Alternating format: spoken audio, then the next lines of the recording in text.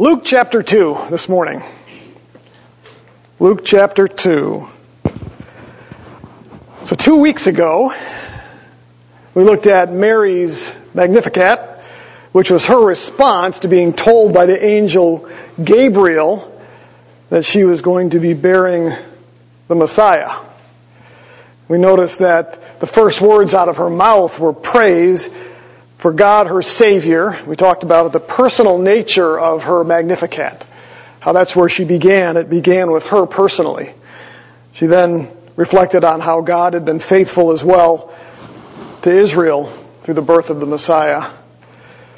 Then last week, Dustin walked you through Zechariah's prophecy. Now, I don't know if there was anything heretical in there or not, because he didn't record it, so I didn't get a chance to hear it. So I heard that he did a fantastic job walking through that, focusing on Zechariah's prophecy as it related to John the Baptist and the preparing one's hearts and minds for the coming of the Lord. This week, we're actually going to look at the third passage in our series for Christmas here. It's from Luke chapter 2, starting in verse 21. He's going to introduce us to two individuals. One is Simeon. The other is a prophetess named Anna. Like both Mary and Zacharias, Simeon makes a prophetic declaration. We're going to spend some time looking at that as to what he has to say. When it comes to Anna, Luke basically does a real quick summary. It doesn't tell us what she said, but tells us that she praised the Lord. So we're going to look at her just very briefly and then kind of bring it all together to see what that ultimately means for us. So let's go ahead and start in Luke chapter 2. I'm going to read verses 21 through 24 to start. And this is where Simon blesses the Lord. Chapter 2, starting in verse 21. And when 8 days had passed before his circumcision, his name was then called Jesus, the name given by the angel before he was conceived in the womb. And when the days for their purification, according to the law of Moses, were completed, they brought him up to Jerusalem to present him to the Lord. As it is written in the law of the Lord, every firstborn male that opens the womb shall be called holy to the Lord, and to offer a sacrifice according to what was said in the law of the Lord, a pair of 2 turtle doves or 2 young pigeons. Now, in order to understand our passage this morning, we have to understand or be familiar with 3 Old Testament laws and ceremonies. I'm going to just briefly touch on those for us. I'm going to give you the passages. You can look those up if you want to do that on your own, just for the sake of time this morning. But the first one was the law of circumcision. We find that in Genesis chapter 17, verses 9 through 14.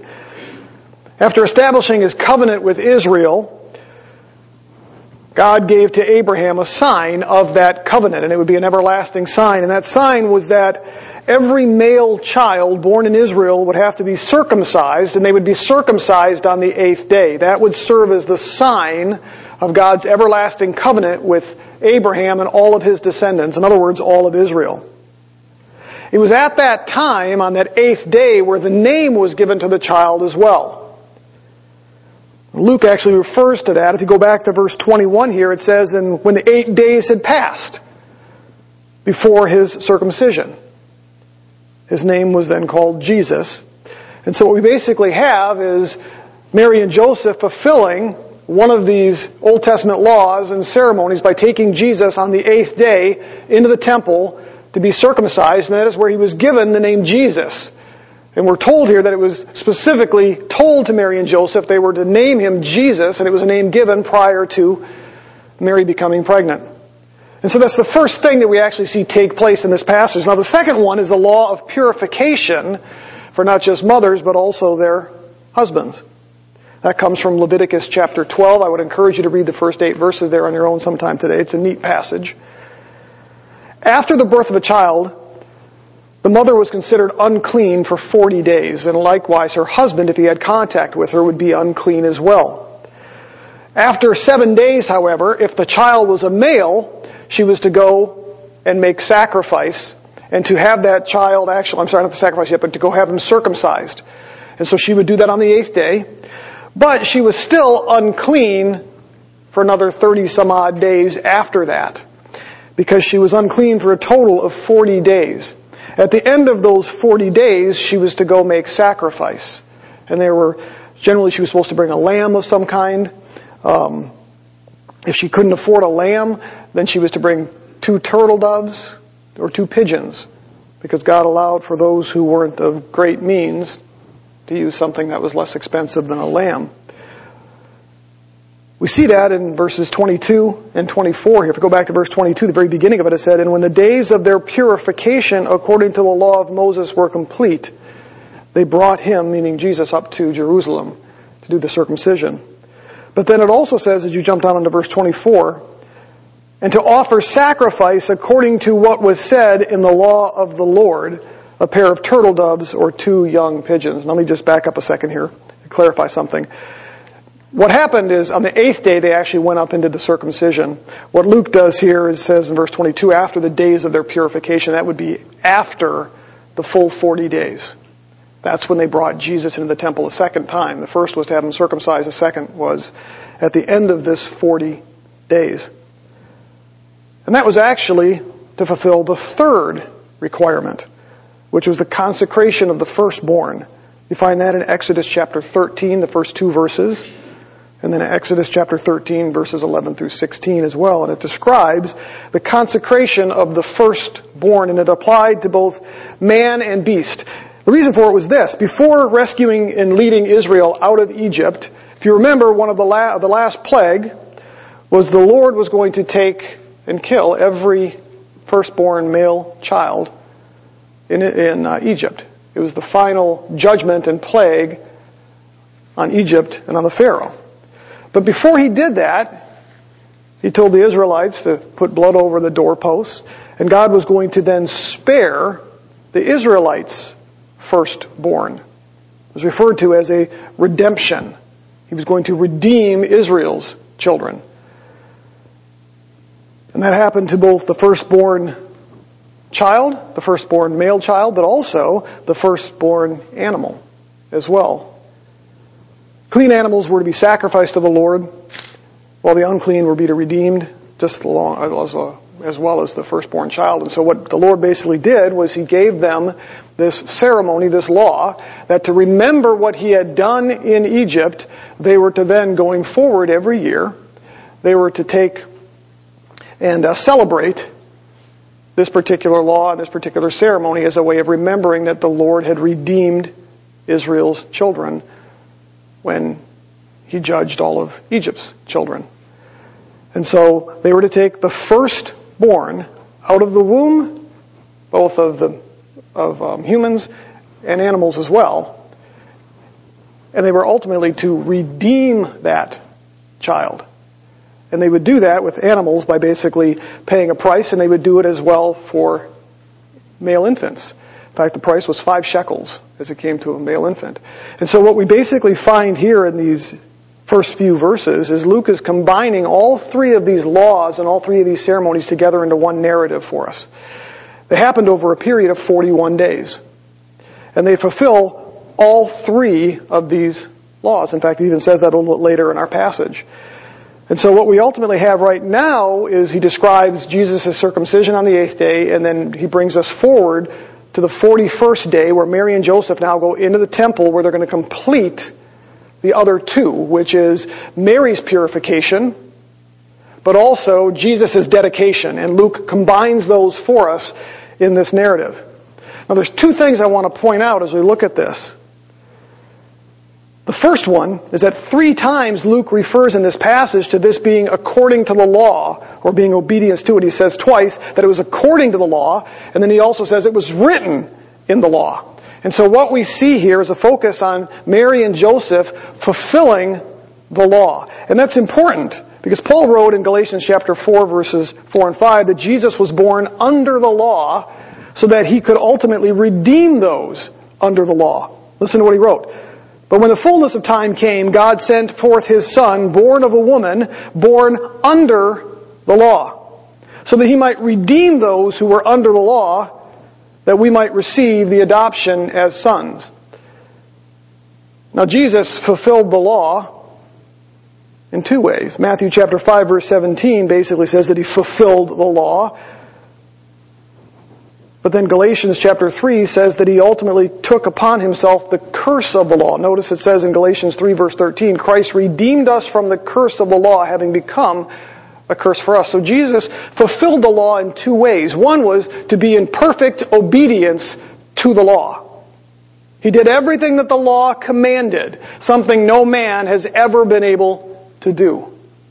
Remember, we're told he's sinless. So he fulfilled the law in that respect, but he also fulfilled the law in that he took the curse of the law upon himself, not for his sin, but because of our sin and sacrifice, which is mandated by the law. Sin can only be dealt with by death, so Jesus fulfilled that aspect of the law by becoming the curse that we should have been and redeeming us from that. And so it goes all the way back to his birth. Now you would say, well, Jesus didn't do it here, but Mary and Joseph did it on behalf of Jesus by making sure that he was circumcised according to the law and making sure that he was dedicated to the Lord as part of the law. And so what we have is the perfect fulfillment of the law by Jesus all the way from the beginning of his birth to his death, burial, and resurrection. That's the first thing I think is important to point out here. And the reason was that that's the only way he could redeem those who were under the law. Now you might say, well, that would refer to the Jews, but it also refers to us, because if you look at Paul's discussion in Romans, even though we as Gentiles are not obligated to do the ceremonial aspects of the law, we were still under the law because the law still condemned us. And so Jesus was able to fulfill all the requirements of the law so that he could ultimately redeem those who are under the law. And that's ultimately what Christmas is about. The second thing I want to point out is, as we consider that, is when we look at just these few verses, it's remarkable the number of biblical themes and principles that we find just in these few verses. I want to point some of these out. You all understand the covenant. Covenant is an important theological principle throughout the Old Testament, even into the New Testament. God's covenant with Adam, God's covenant with Abraham, or even before that, God's covenant with Noah, his covenant with Abraham, his covenant with Moses, and the new covenant in Christ. Covenant is an important concept because it binds the Lord to us through his faithfulness, his covenant to us. It's an everlasting covenant. And we see that here because it's represented in Jesus' circumcision here. Because circumcision was a sign of the covenant. Another symbolism or another theme that we see here is salvation. You know what Jesus means? Anybody know what his name represents? It's the Hebrew form of Joshua, which means Yahweh saves. And the angel told Mary and Joseph, you will name him Jesus. Why? Because he saves. And so we not only see the concept of covenant show up in these few verses here, but we see the concept of salvation come up as well. In fact, when the angel told Mary to name him Jesus, he said, because he will save his people from their sins. We also see the theme of purification show up in this passage too.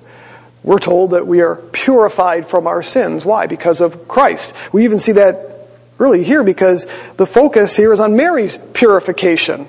So we see that theme show up in this as well. How about sanctification? Is that an important one for us as believers? To be sanctified means to be consecrated or set apart for the Lord. We see that here because Jesus is being taken to the temple to be consecrated, set apart, much like Hannah did, if you remember the story of Hannah, with Samuel. She brought him to the temple and dedicated him to the Lord. And that's exactly what you see with Mary and Joseph here. And so we see the concept of sanctification, being set apart for the Lord's purposes. And that's something that applies to us as believers as well.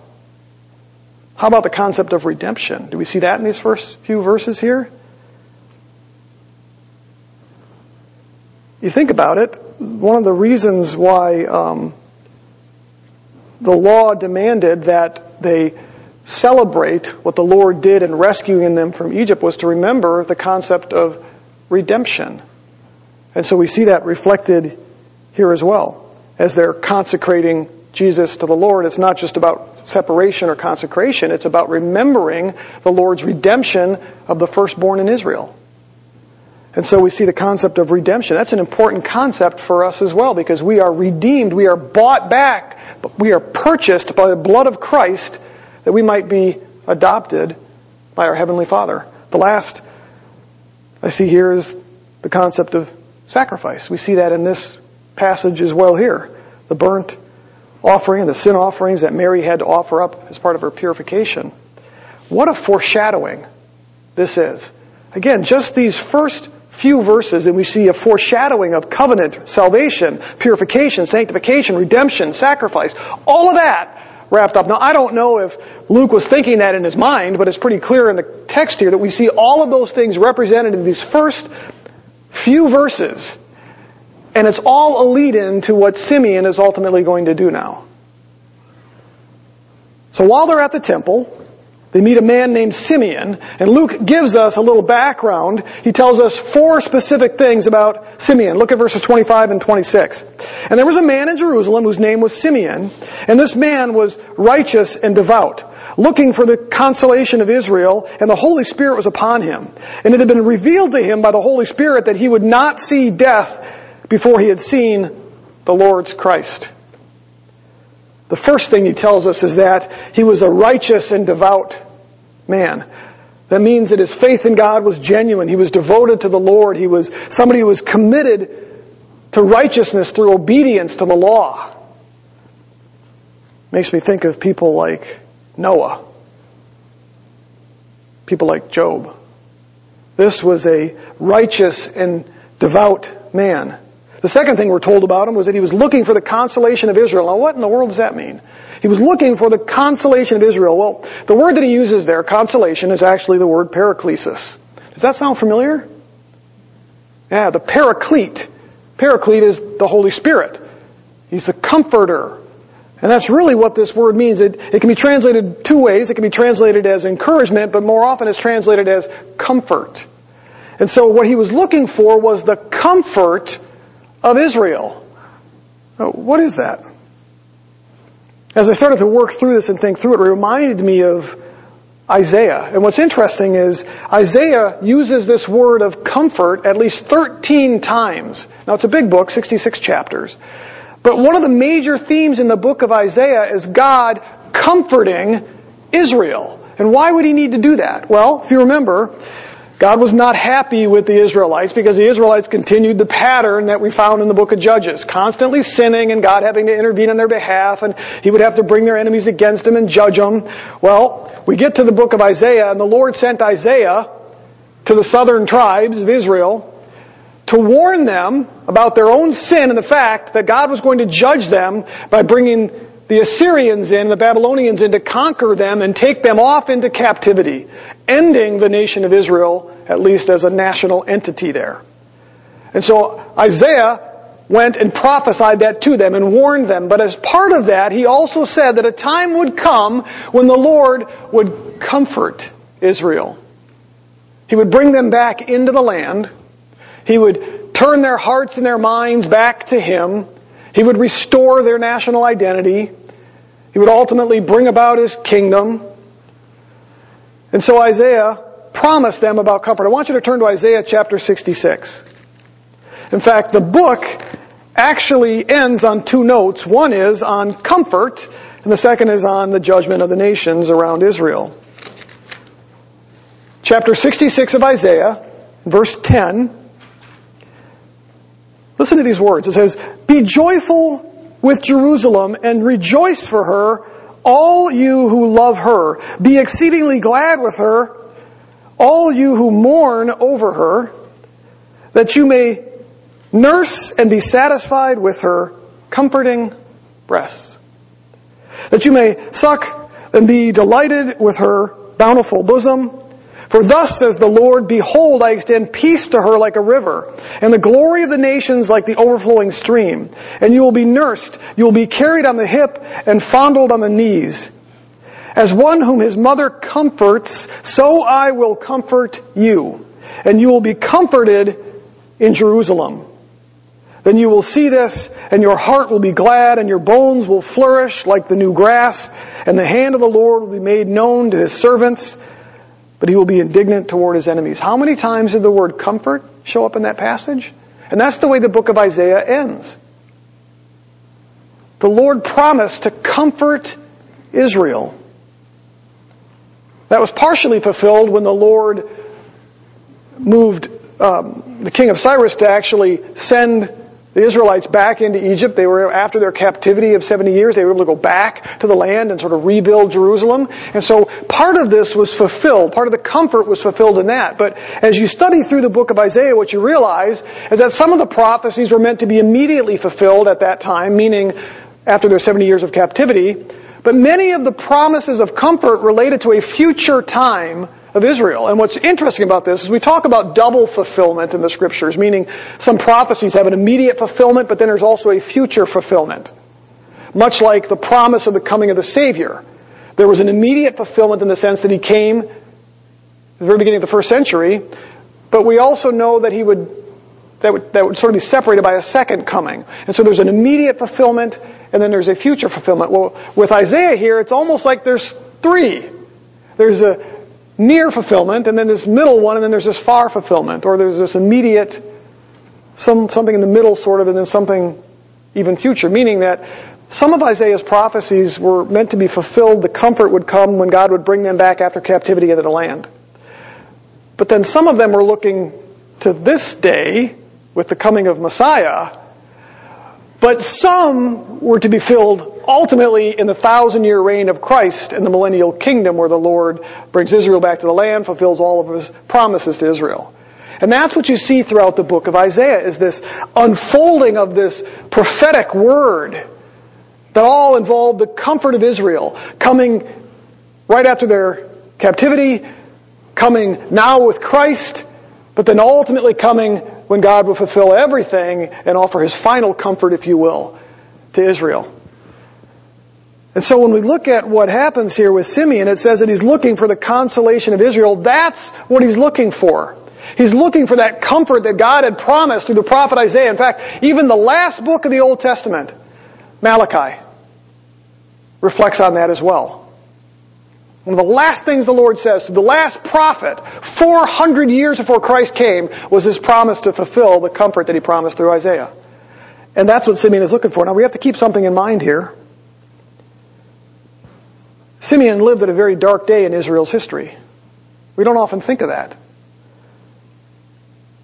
One New Testament scholar, William Hendrickson, writes this: to be sure, conditions were, and this is talking about Israel, conditions were bad, very bad, in Israel at the time of Jesus' birth in Jerusalem.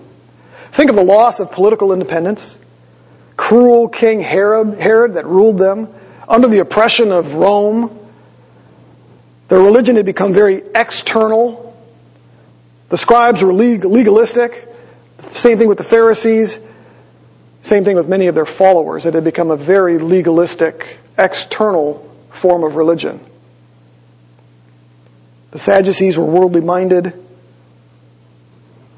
The prophets had been silent. It had been 400 years since God had sent a prophet to Israel. It's referred to as the silent years, the 400 years of silence. God seemed to have abandoned Israel. Where was His promise of this comfort? Yet Simeon hadn't lost hope. He's looking forward to the consolation, the comfort of Israel. He had remained devout and faithful, committed to the Lord, at a time when Israel around him had not. I think there's only one other man that specifically, we're told, was waiting for the consolation of Israel. You know who that was?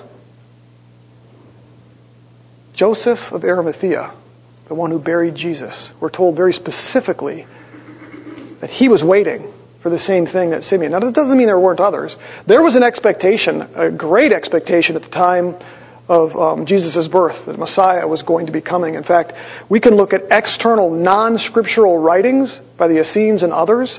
For about 200 years prior to this, in their own writings, you could tell they expected something to happen. They had expected the Messiah to come. But their ideas of Messiah were radically different. They were all over the map. But there was something going on in Israel. There was a certain amount of excitement that Messiah was coming back. Most of them expected this giant political leader to come and squash Rome and reestablish Israel's dominance. But we know that's not what happened. It's not what God intended. But we have this man Simeon here, this godly, devout man, who hadn't lost his faith, hadn't lost his hope that God was going to offer his comfort to Israel. And so there he is, sitting, waiting for Israel to be comforted by the Lord. All the things that Isaiah had promised. Luke tells us two more things about Simeon.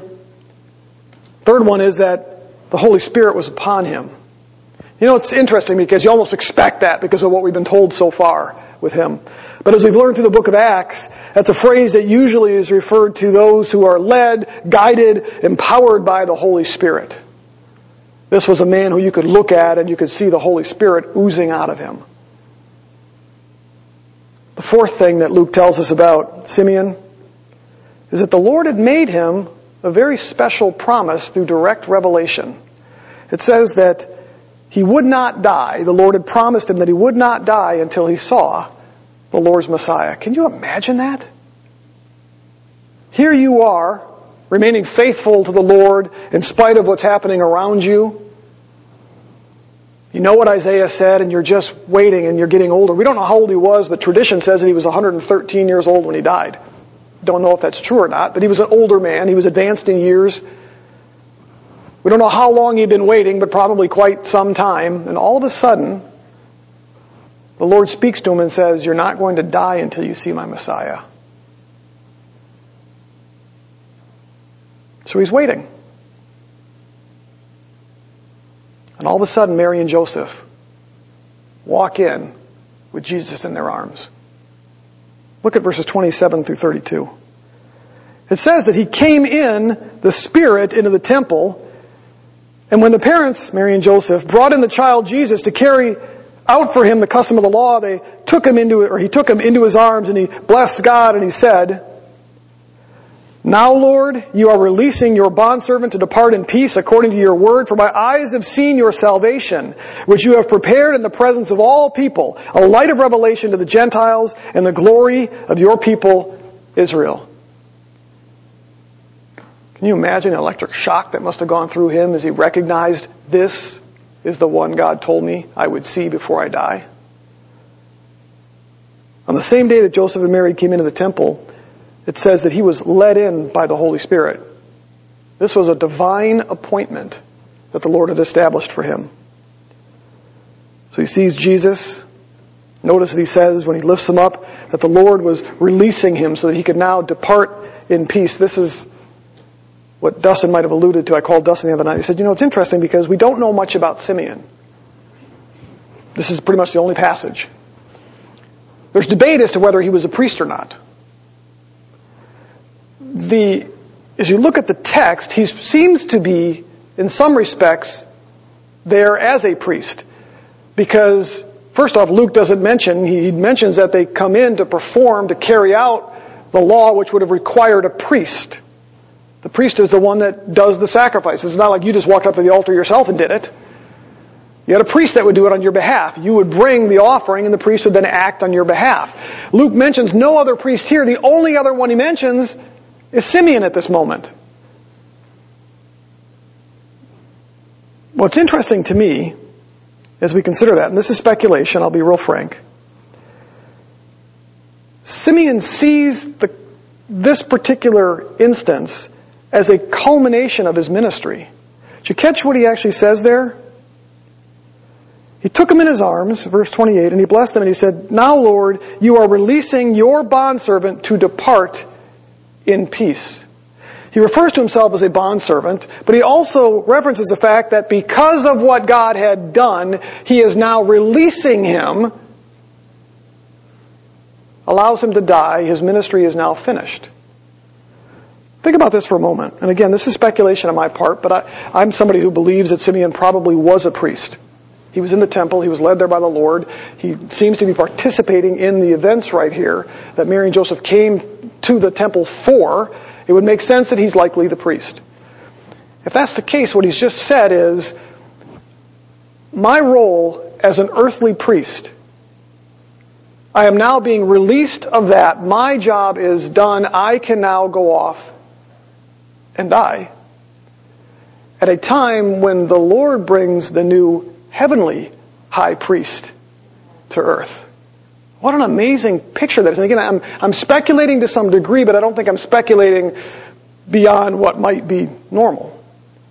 Because again, it's all hinges on whether or not he was a priest. I think that context might suggest that he's a priest. But what an amazing picture, because he clearly says, now that I've seen your Messiah, you're releasing me. He doesn't just say I can go off and die.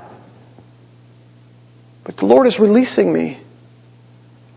What an amazing picture that is, to see a priest whose job is to make sacrifice on behalf of us to the Lord, that now is released from that role as the high priest, who ultimately will become the sacrifice, both high priest and sacrifice on our behalf.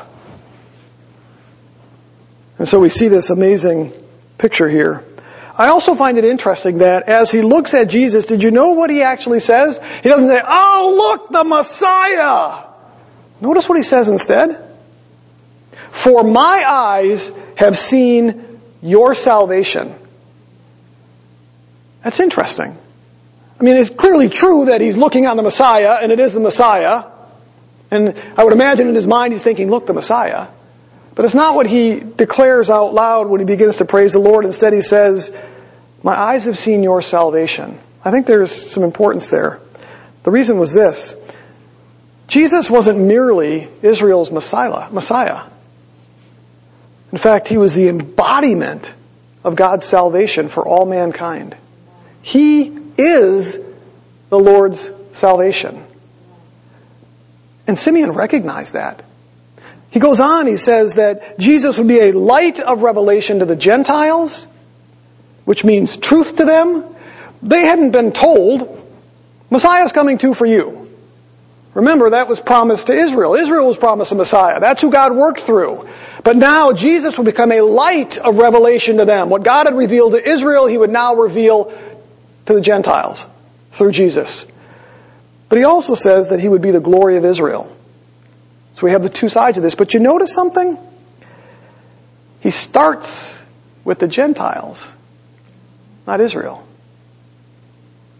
Think about that for a moment. Throughout the Bible, salvation is always presented as first to the Jews, then to the Gentiles. God basically established Israel through Abraham. Established the nation of Israel, promised Abraham a seed. Right? We know that ultimately that's a reference ultimately to Christ. Jesus himself said that he first came to the house of Israel during his earthly ministry. When he sent out the 70, he told them, don't even go into the Gentile territories, just go to the house of Israel. The church began in Jerusalem with Jews. We've already seen that as we've been studying the book of Acts. It does indeed go to the Gentiles, but first to the Jews. Even Jesus, when he commanded his disciples, said what? Jerusalem, Judea, just kind of finally the ends of the earth, right? Even the Apostle Paul. We've seen his own practice in the book of Acts, that he would first go to the synagogue, even when he knew they were going to kick him out. He still went to them. In fact, at one point he said, hey, I'm coming to you first, but since you rejected it, now I'm going to go to the Gentiles. He even wrote in Romans chapter 1 verse 16 that the gospel is the power of God for salvation, what? To everyone who believes, to the Jew first, but then to the Gentiles. Why is that? Because God's plan was to bring salvation to the world through Israel. That was his plan. It's not an issue of rank. It's not that the Jews are better than the Gentiles. It's that God first established his plan of redemption through Israel, but ultimately that it would save all of mankind. I believe that the reason why Simeon refers first to the Gentiles here is because he's looking at the universal nature of God's salvation. It applies to everyone. And Dustin and I talked about this when we first talked about this series, and how there's almost, I wouldn't say a progression necessarily, but you look at Mary, and Mary's Magnificat begins with what? Me. My salvation. It's very personal. She does talk about Israel, but as God's promise is fulfilled to Israel, but it's a very personal starting with her. Then you get to Zechariah and what Dustin shared last week, and the bringing of the forerunner of John the Baptist and preparing hearts and all of that. And then you get to Simeon here, and now what we see is Simeon's focus is on the universal nature, the broader picture of God's plan of salvation for every man woman, and child. Which again is why I believe he started with the Gentiles. And so we have this amazing picture of God's purpose and plan for all of creation. That's appropriate. Paul says that we're grafted in to Israel. That's God's plan for us. And we see it wrapped up with Simeon here. So after he praises the Lord for these things, he then takes a look at Mary and Joseph, and it becomes very personal for them at this point, and Simeon now turns to them, and after blessing the Lord, he now blesses them. Look at verses 33 through 35. And his father and mother were amazed at the things which were being said about him. And Simeon blessed them and said to Mary his mother, "Behold, this child is appointed for the fall and the rise of many in Israel, and for a sign to be opposed. And a sword will pierce even your own soul, to the end that thoughts from many hearts may be revealed." It's a rather somber prophecy, is it not?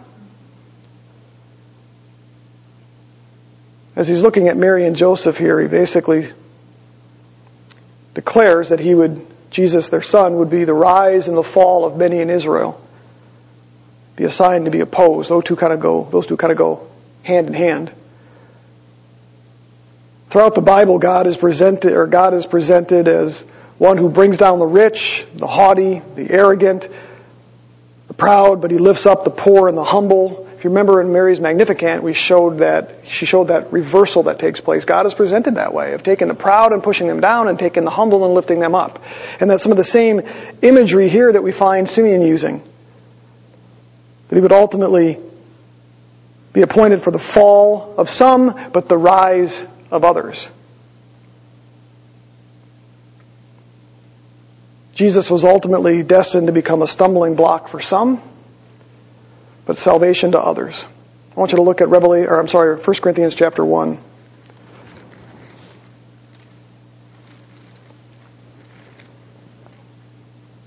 Starting in verse 18.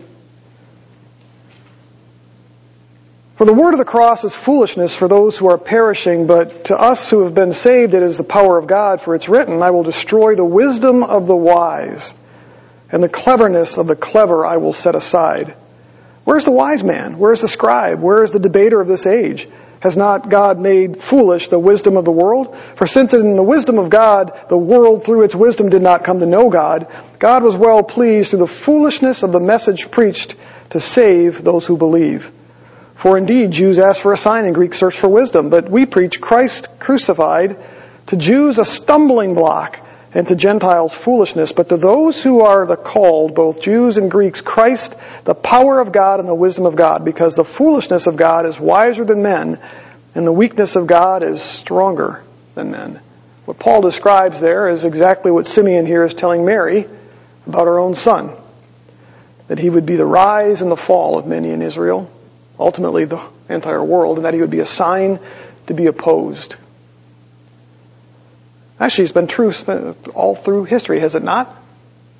Think about the way that Christ has been opposed throughout all of history.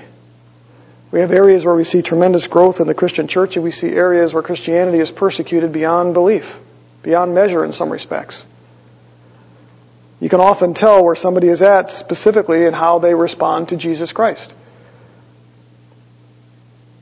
You notice that Simeon goes on to say here that Jesus would ultimately lead to the thoughts of many hearts being revealed. That's an interesting statement. One's response to Jesus ultimately reveals their relationship to God.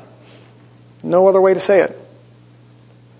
Jesus said in John 8 verse 19, John chapter 8 verse 19, he was talking to the Pharisees and he said this, "You know neither me nor my Father.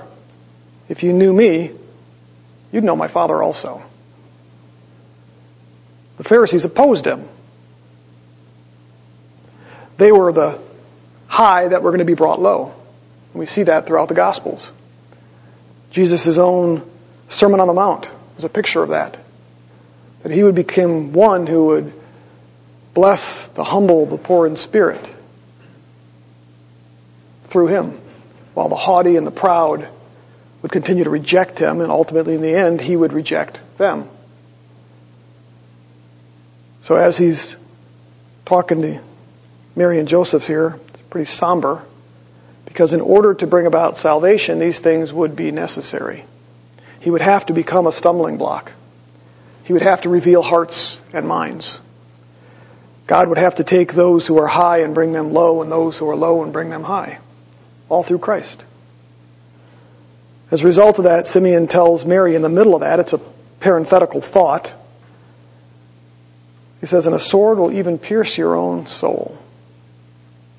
I often wonder, we have the picture of Mary in the Gospel of John standing near the cross, and Jesus speaking to her from the cross and telling John to take care of her. I can only imagine what must have been going through her mind. You know, she was promised to be the mother of the Messiah. She had seen what Jesus could do, and here he is hanging on a cross.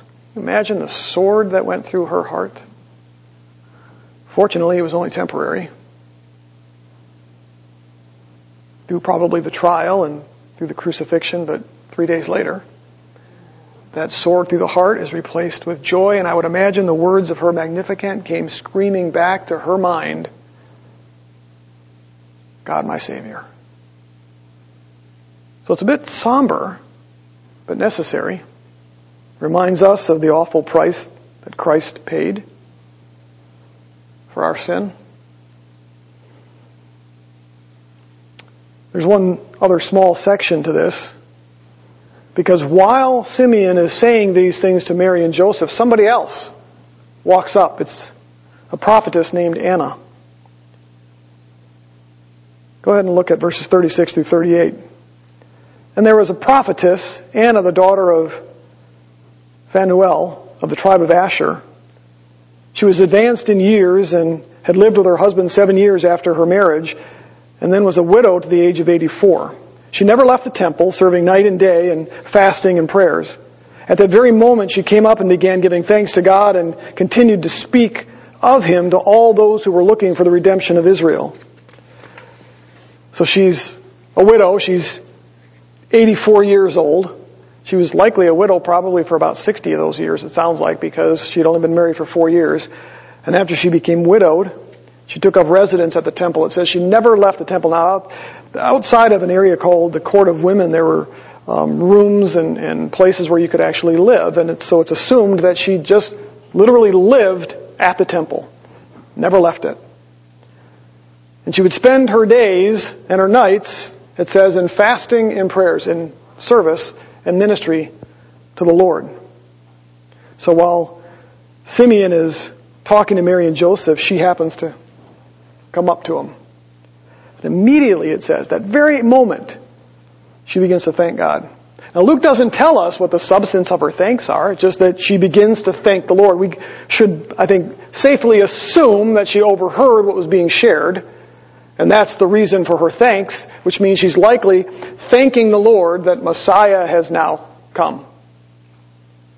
We know that's what she believed because of the very next phrase. Notice it says that she continued to speak of him to all those who were looking for the redemption of Israel. She was, in essence, the first evangelist. Think about this. This is before John the Baptist.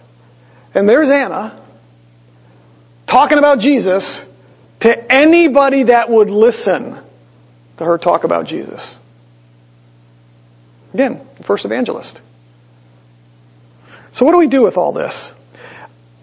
There are two things I want to kind of focus on as we wrap this up that I think might serve us well in terms of practical application. The first one is this. I'm struck by Simeon's faith and faithfulness. In spite of this dismal spiritual condition that Israel was in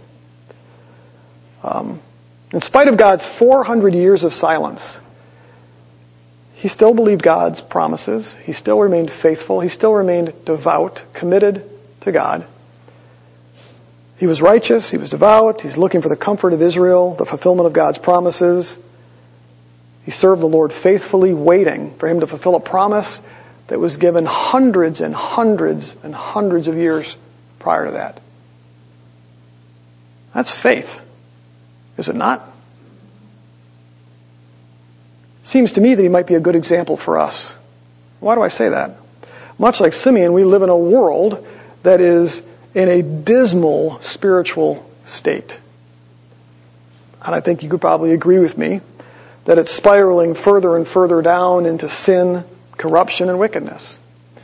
As we look around the world, we not only see things that were considered abnormal, or immoral, if you will, that are now considered perfectly fine, promoted, celebrated, encouraged, and people prosecuted, or not prosecuted, well, some prosecuted and some persecuted if you disagree. I'm one who's convinced that we're all headed in the direction that we see prior to the flood. But rather than God having to destroy the earth, He'll have to redeem it, send Christ back. But that's the direction this world is headed. And so we're living in a kind of a dark place and a dark time now. I think it'll get worse. Some recent studies and other things that have come out have talked about the decline of Christianity in America, which is pretty staggering when you think about it. As you look at the world, you look at these organizations that track persecution, all of them have seen a staggering increase in Christian persecution around the world. Remember when we fight back against the enemy, how the enemy fights back as well? That's what we see. And so much like Simeon, we live in a world that's in a dismal spiritual state. We also have to wait. We don't know how long he waited, but it's been almost 2,000 years since Christ promised to return. And we're still waiting. We're just like Simeon. Simeon didn't lose faith.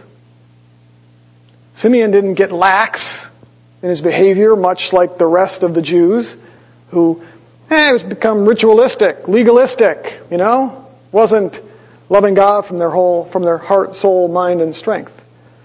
Simeon remained a devout, God-fearing lover of God, even though it had been 400 plus years. Even though he was surrounded by corruption and a faithless Israel. I believe we're in a place now where even large parts of the Christian church are becoming faithless. Apostate, that's predicted in the Scriptures. The question is, what are we going to do? Are we going to be like Simeon? Not lose hope? Still know that God will fulfill His promise? The Scriptures tell us that we are to fix our eyes on one thing: glorious appearing. We are to be looking for Jesus because He promised to come back. And so I think Simeon serves as a great example, especially at a time like this. We know He came the first time. That's why we celebrate Christmas. He'll come again. And what Jesus wants are people just like Simeon, who are faithfully waiting in obedience and expectation for Him to return.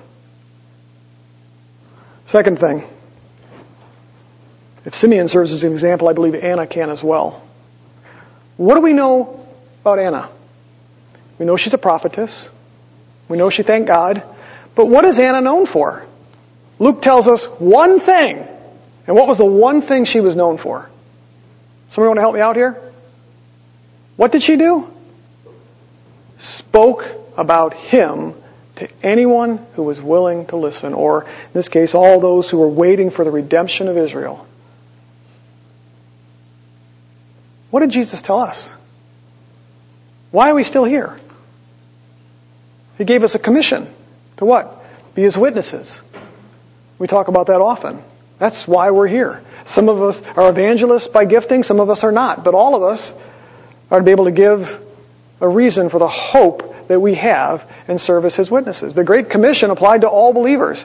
Make disciples by baptizing and teaching them to obey everything I've commanded. And lo, I am with you what? Till the end of the age, until I return.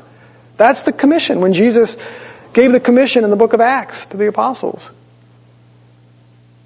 It's interesting that as I was thinking through this, I thought of a passage of Scripture from Titus that actually summarizes these two things together. Listen to what Paul wrote to Titus. For the grace of God has appeared, bringing salvation to all men, instructing us to deny ungodliness and worldly desires and to live sensibly, righteously, and godly in the present age. Does that sound like Simeon? Look at this. Looking for the blessed hope and the appearing of the glory of our great God and Savior. Does that sound like Simeon? Who gave himself for us to redeem us from every lawless deed and to purify for himself a people of his own possession, zealous for good deeds. And now listen to this.